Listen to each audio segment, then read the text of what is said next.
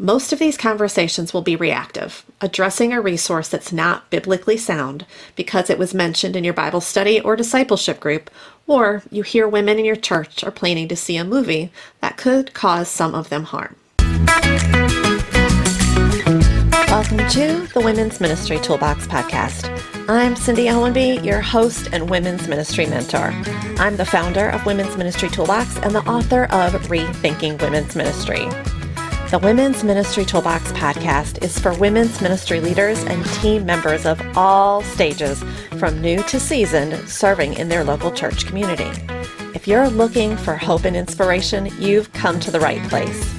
In addition to discussing the nuts and bolts of women's ministry, I'll be asking seasoned women's ministry leaders to share their best tips and the lessons they've learned. Together, we'll learn to build a flourishing, Christ-focused women's ministry. Today's episode, Discipleship and Discernment, is a little longer than usual. I didn't want to rush through this topic of discernment, and I pray you'll find this discussion helpful. In episode 29, we talked about selecting Bible study and discipleship materials. I wasn't initially planning on expanding on this topic. However, several online discussions in the last week have prompted me to publish today's podcast. As I've spent time wrestling with the Lord about what to share and how to share on this topic, I came across these 4 words: developing a discerning heart. My goal in this podcast episode is for us to continue to develop discerning hearts. As mentors, Bible study leaders, and disciplers, we have a responsibility to encourage the development of a discerning heart in those God has placed in our path. After I share a bit of the backstory for this episode, I'll share my discernment process and advice for prayerfully and gracefully sharing concerns we may have with others. Please hang with me until the end, even if you don't agree with everything I say. That's okay. That's part of the work of using discernment. Before we proceed, I need to issue a little bit of a warning. You may want to pop your earbuds in for this episode. We're not camping there, but I will share a little bit of content that you may not wish to explain to children who may be listening. I was offered the opportunity to preview the movie Redeeming Love before it was released into theaters. I initially posted a strong content caution inside the Women's Ministry Toolbox Facebook group, as I knew many churches had plans to see the movie on opening weekend. I knew there was a strong possibility women could be triggered or uncomfortable with the content. Many leaders asked if I would make that post public.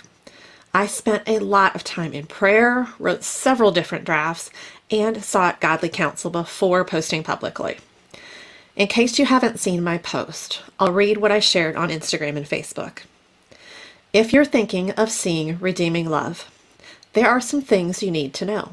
I am thankful for the many men and women God has called to use in movies to encourage believers and initiate gospel-focused conversations. I try, when I can, to check out the latest Christian movies, as I love being able to share solid movie recs with other women's ministry leaders. When the opportunity became available to see a pre-screening of Redeeming Love, I signed up. Though it's been many years since I read the book, I'm familiar with the content and concerns. Based loosely on the book of Hosea, the book and the movie take many creative liberties. The story has been expanded to include a fictionalized version of Gomer's childhood, in which she was orphaned and became a victim of sex trafficking as a young child, 8 or 9. While certainly possible, unfortunately, it becomes a large focus of the movie. The storyline continues by following Angel's life as a prostitute and includes many on and off-camera sex scenes. I applaud Christian movies that are not afraid to tackle difficult topics such as abortion, sexual abuse, murder, physical abuse, suicide, and pedophilia through a biblical lens.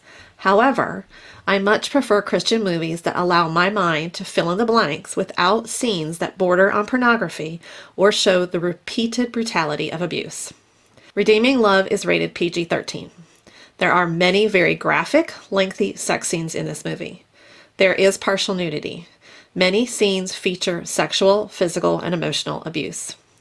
While there are hints of God's redemptive love and the message of forgiveness plays a key role in the storyline, the amount of time spent on these themes is minimal. You could easily watch the movie and not know it's supposed to be a Christian film. I always recommend leaders review a book or movie thoroughly before sharing it with the women in their church. If you or your women's ministry team feels led to host a viewing or outing to see this movie, I would strongly suggest previewing it first. You might change your mind. You may also want to prayerfully consider warning your women that they may find this movie disturbing and triggering.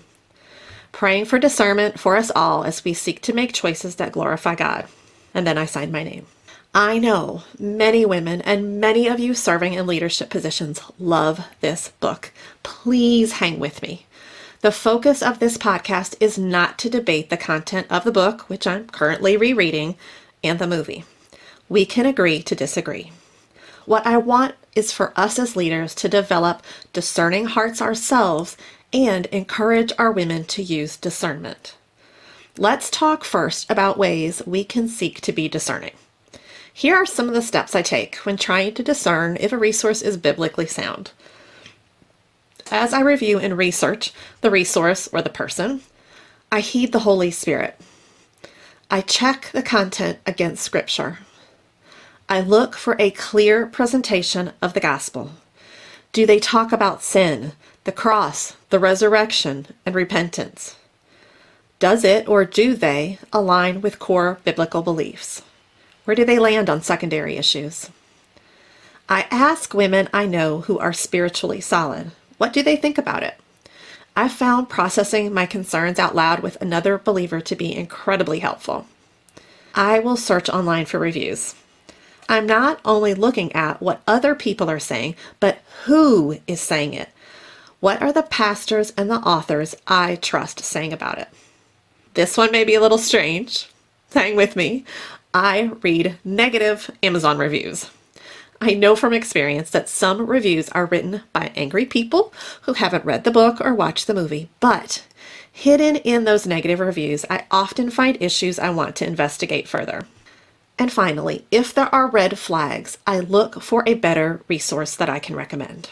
Even when I'm fairly confident about my opinion, I ask the Lord to show me if I'm wrong.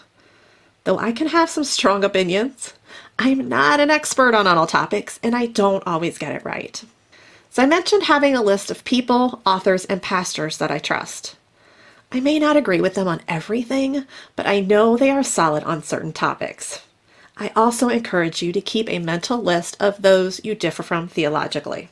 In Mark 12:30-31, Jesus was asked, "Which is the greatest commandment?" He replied, "Love the Lord your God with all your heart and with all your soul and with all your mind and with all your strength.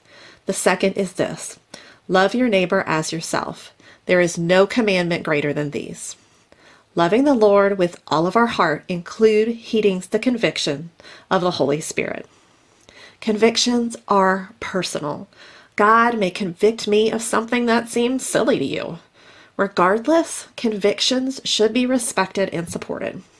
As a child, I remember sneaking into our parents' bedroom to lie on the floor while my mom watched her afternoon soap opera.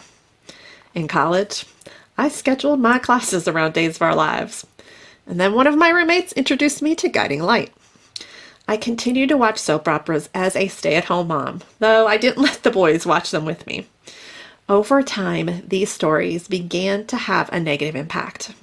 I found myself comparing my husband to the characters in these stories, and he was falling short. Our marriage didn't measure up to the love story I was watching on TV.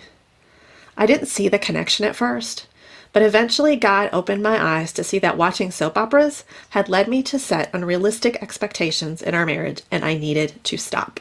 I left behind soap operas, but the Lord wasn't done refining my viewing habits. About 9 years ago, I was convicted to stop watching Grey's Anatomy. In some ways, this was harder. My best friend at the time and I would talk at length every week about the latest episode. She was disappointed, and I don't think she completely understood. It had a weekly impact on our almost daily phone calls. My conviction was not hers. I did not tell her she couldn't watch Grey's Anatomy, but I did share why I felt God said it wasn't healthy or good for me. Sharing our personal stories of conviction can encourage other women to be obedient when God asks them to remove something from their life. We need to include testimonies that highlight sanctification at our women's ministry events.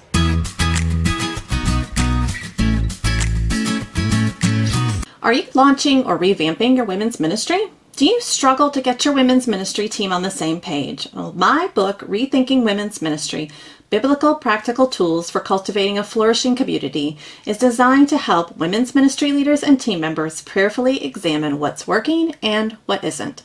As God highlights the areas that need rethinking, you'll be able to form an action plan that will enable your team to reach more women more effectively and create a community that flourishes.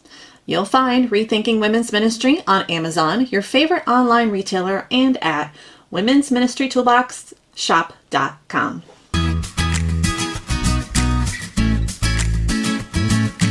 There are times, especially as leaders, that we will become aware of concerns about a book, an author, a speaker, a movie, or other Christian resources. So how do we know when we should speak up, and how do we speak up in a way that doesn't come across as condemning or self-righteous? We should expect that there will be times that we need to lovingly redirect our women. 2 Timothy 4:3-4 tells us, "For the time is coming when people will not endure sound teaching, but having itching ears they will accumulate for themselves teachers to suit their own passions, and will turn away from listening to the truth and wander off into myths." We may not want to take action, but Galatians 6:1 is clear. "Brothers, if anyone is caught up in any transgression, you who are spiritual should restore him in a spirit of gentleness.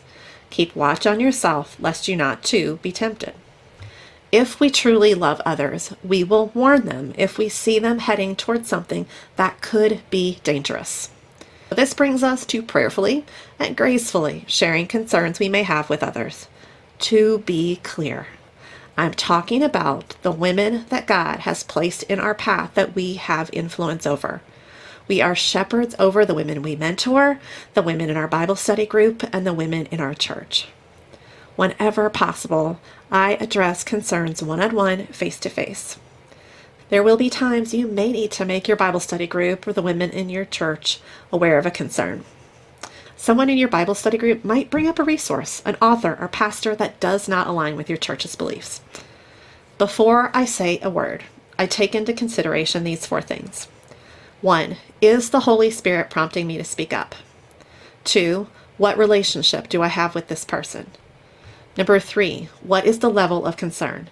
Is this person or resource unbiblical? Will this resource bring clarity or confusion? And number 4, have I been approached, or am I responding to something that someone has said or shared? Our approach must be motivated by compassion and not conviction. Speak or share from a place of concern. Here are some tips for prayerfully and gracefully sharing our concerns. Pray before approaching. Share your personal experience if you have one. Focus on facts and not emotions. Be specific. What is the biblical issue? Address ways in which it could be a trigger or a temptation. Let them choose what to do with the information you share. If you know of a solid resource that explains your concerns, ask if you can send it to them. I have a few experts in my back pocket that are my go-to people on specific sticky subjects that come up repeatedly. I encourage you to build a list too. It's quite likely you'll get some pushback. The more attached they are, the more resistant they may be to your concerns. Arguing with those who are devoted rarely ends well. People see what they want to see. But God can open their eyes to see a different perspective. Pray He does. I'm not suggesting you hunt heretics and out them to protect your women. Address concerns as the Holy Spirit leads. Most of these conversations will be reactive, addressing a resource that's not biblically sound because it was mentioned in your Bible study or discipleship group, or you hear women in your church are planning to see a movie that could cause some of them harm. However, I want us to be proactive. Be aware of repeated concerns for a specific resource. Investigate those concerns to see if they are valid. Thoroughly vet every Bible study book you use and every movie you show. Most importantly, teach your women what God's Word says so they can be discerning. In the positions of influence God has placed us in, we can help others make informed decisions. I pray we will be willing to be bold when those opportunities arrive. We can offer biblical advice and bring awareness, but ultimately, we are not responsible for the choices other people make. One of the trickiest things about this topic is that what may bother you may not bother me. What may be meaningful or impactful to me may be harmful to someone else.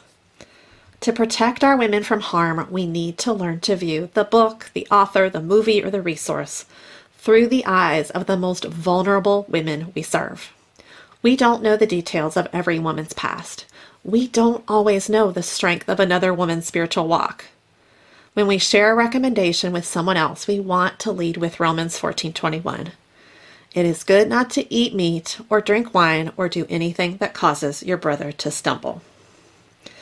The first time I read Redeeming Love, it's probably been more than 10 years.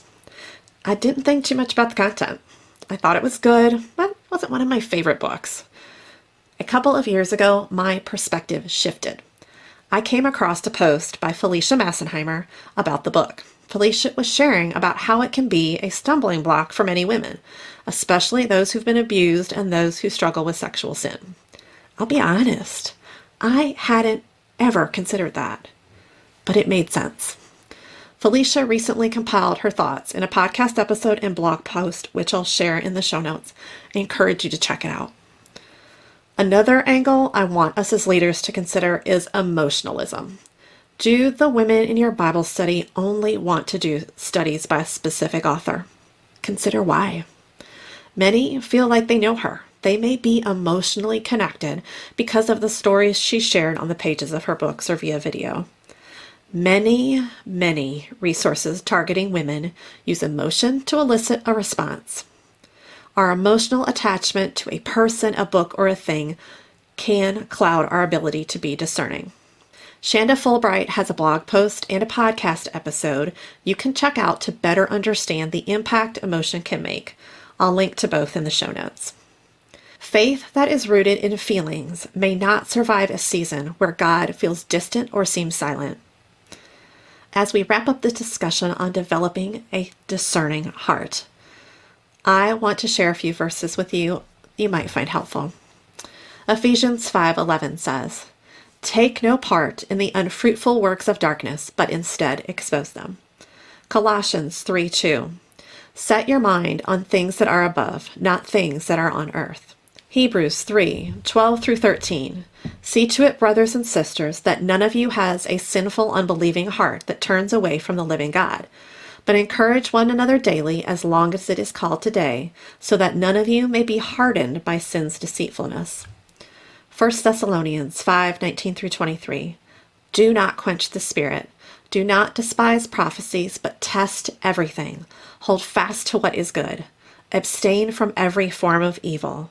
Now may the God of peace himself sanctify you completely, and may your whole spirit and soul and body be kept blameless at the coming of our Lord Jesus Christ." Here are today's toolbox tasks. First, create a personal list of trusted authors, speakers, pastors, and other resources. And number 2, as a team, role play how you would lovingly share concerns with another believer. I pray the Holy Spirit will be quick to convict us when we're watching, reading, or listening to something that is not good for our souls. While we have freedom in Christ, as 1 Corinthians 10:23 says, not everything is beneficial. May we desire to fill our minds with things that glorify God. Thank you for hanging with me today through this tough topic. Please note that resources shared are not blanket endorsements. Use discernment. If you'd like to view the transcript for this episode, it is available on the Women's Ministry Toolbox blog. Thank you for listening to this episode of the Women's Ministry Toolbox podcast. Leading in women's ministry can be lonely, but it doesn't have to be. You'll find support and ideas you can use in the Women's Ministry Toolbox Community Facebook group. We'd love for you to join us. Search for us on Facebook or visit womensministrytoolbox.com/groups to access the link. May the grace of God carry you through difficult ministry seasons. May He direct your steps as you seek to make Him known. And may your love for the Lord be apparent to every woman you serve.